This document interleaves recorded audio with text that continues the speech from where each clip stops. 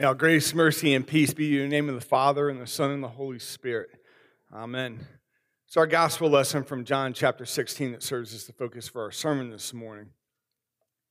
So I'm told that there's a couple of very basic, rudimentary ways to teach somebody something. First, we can teach someone something that we want them to know, perhaps at a later time. And then second, we can teach somebody something we think that they can understand right now, right in the moment.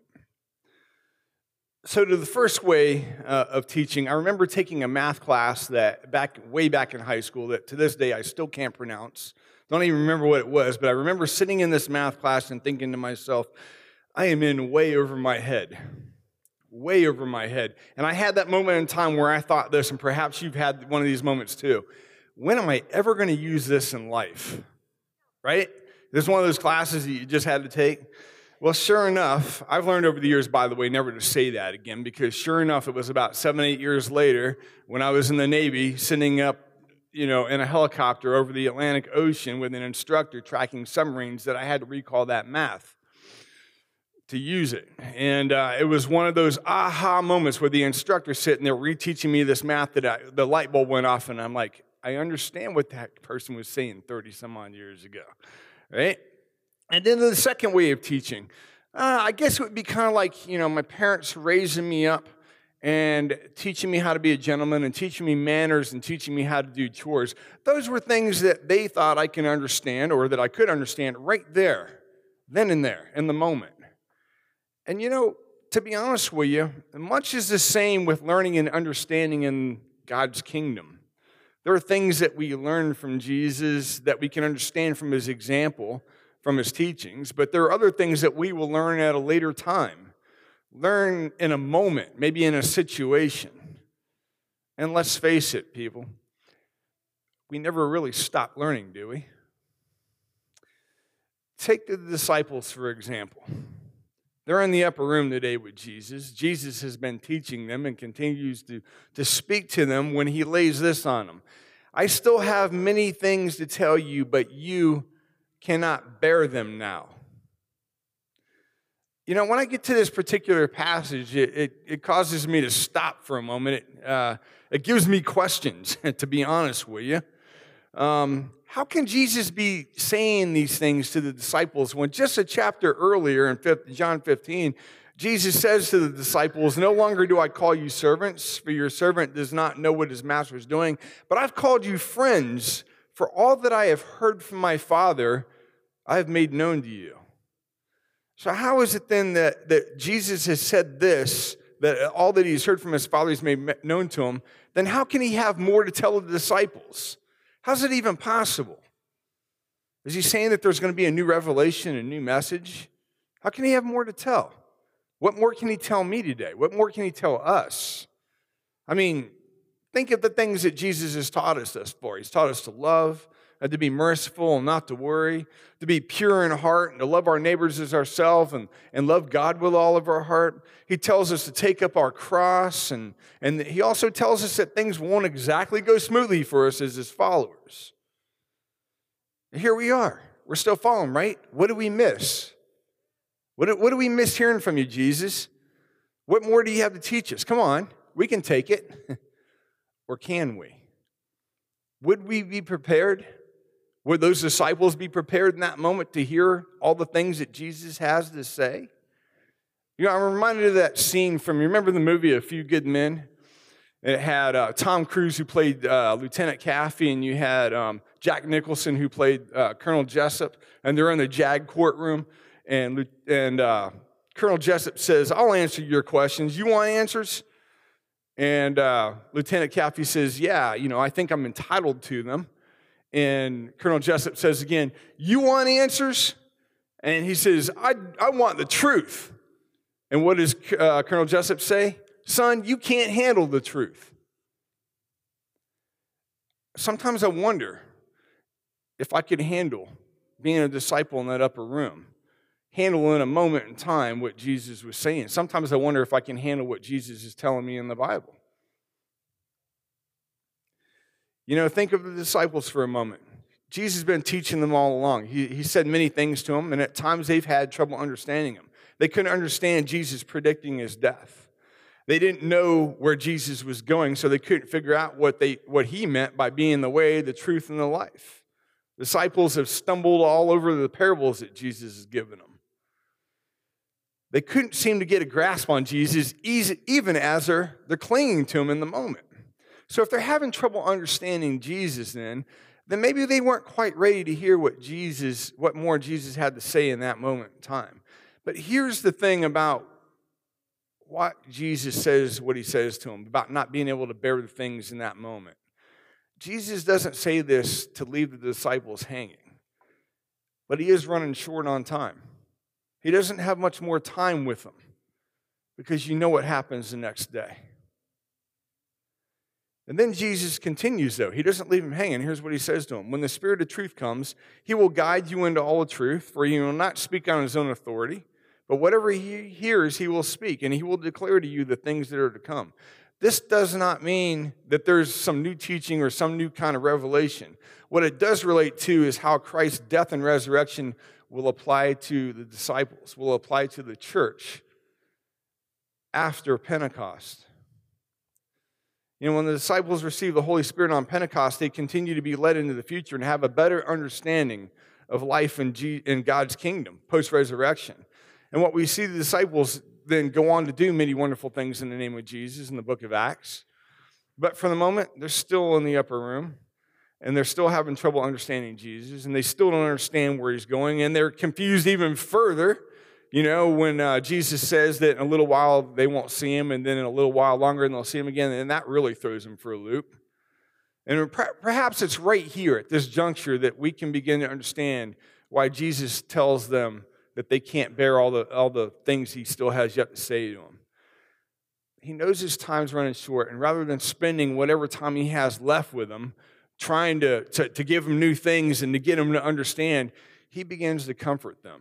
He begins to prepare them for what's about to happen to them. Because that's what Jesus does.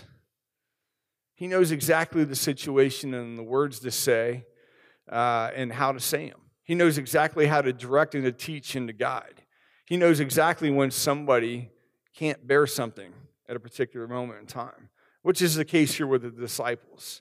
Instead of spending that time, he begins preparing them, like what's going to happen to him, how he's going to be tortured and killed. And he prepares them with words of comfort and things that will prepare them for life post-resurrection.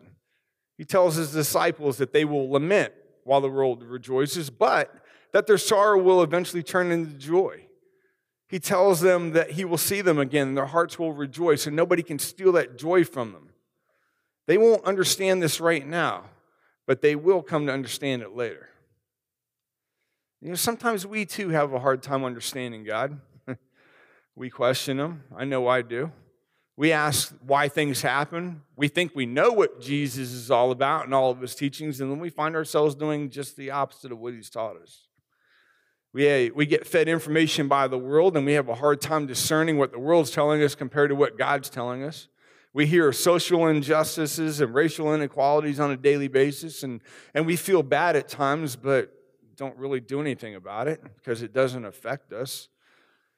You know, it's like sometimes, my friends, that we forget that God is real, that he's present, and that he's alive, and that he's at work. It's like we forget that he's always constantly looking down on his creation and active in his creation. It's like we think he's a distant God. You know, it's that Jesus, you know, that Jesus factor. We sit in the four walls of the church and we learn about him and all that, and we feel good about Jesus and whatnot, and then we get mired down in society and we forget what it's all about. We forget that he's there working. So what are we to do? Is that all Jesus has to say found just strictly in the Bible? Does he only teach there? Does he not also teach in moments in life, out in our daily lives? How do we move forward as a church? The same way the disciples do, led by the Holy Spirit. The Holy Spirit is how God continues to stay connected with his people after the resurrection, even still today. Just as Joshua took over from Moses the responsibility of leading God's people into the promised land, so the Holy Spirit takes over for Jesus, leading us towards the truth. The Holy Spirit won't lead us astray, but He'll keep us on the path of righteousness. He won't lead us foolishly. He'll lead us with God's wisdom. And the Holy Spirit will help us discern between right and wrong, between justice and injustice. And the Holy Spirit doesn't speak from Himself, but will speak whatever He hears from a direct line from God through the Son, through the Holy Spirit, directly to our ears, our hearts.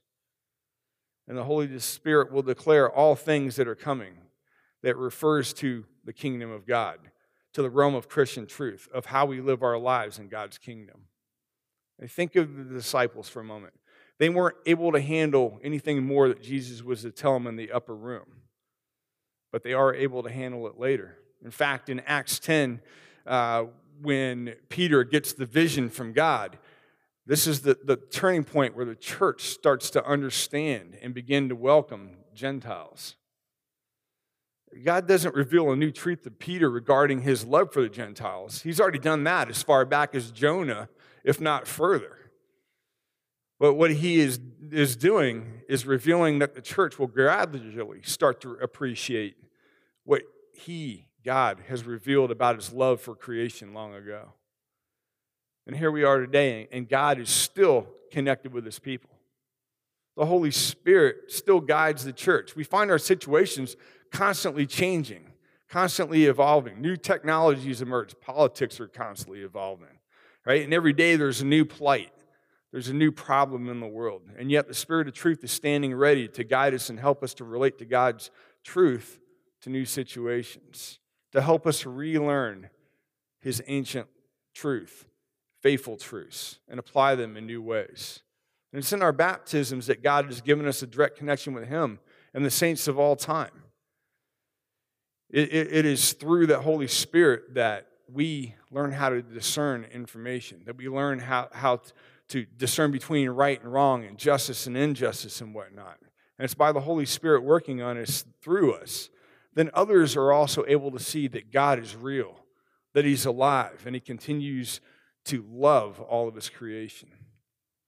You remember the name Roald Amundsen? Does that ring a bell with anybody? Roald Amundsen. He was a famous explorer, Norwegian explorer, who discovered the magnetic meridian of the North Pole, and he also discovered the South Pole. Well, it was on one of his trips when he reached the top of the world that he had taken a homing pigeon with him. And when he got to the top of the world, he opened the cage and let it go. And it flew all the way back to his house in Norway. Imagine the look on his wife's face when she's standing in the doorway and sees this homing pigeon circling her house, as she understood that her husband was alive and well. It's the same thing with the Holy Spirit. Letting the Holy Spirit, as it works through us and shine through us, and other people say, God is alive and well. God is at work in this world. He cares about us, and His love is very much real. The Holy Spirit helps us to live life properly in God's kingdom. No matter what situations we find ourselves in the world,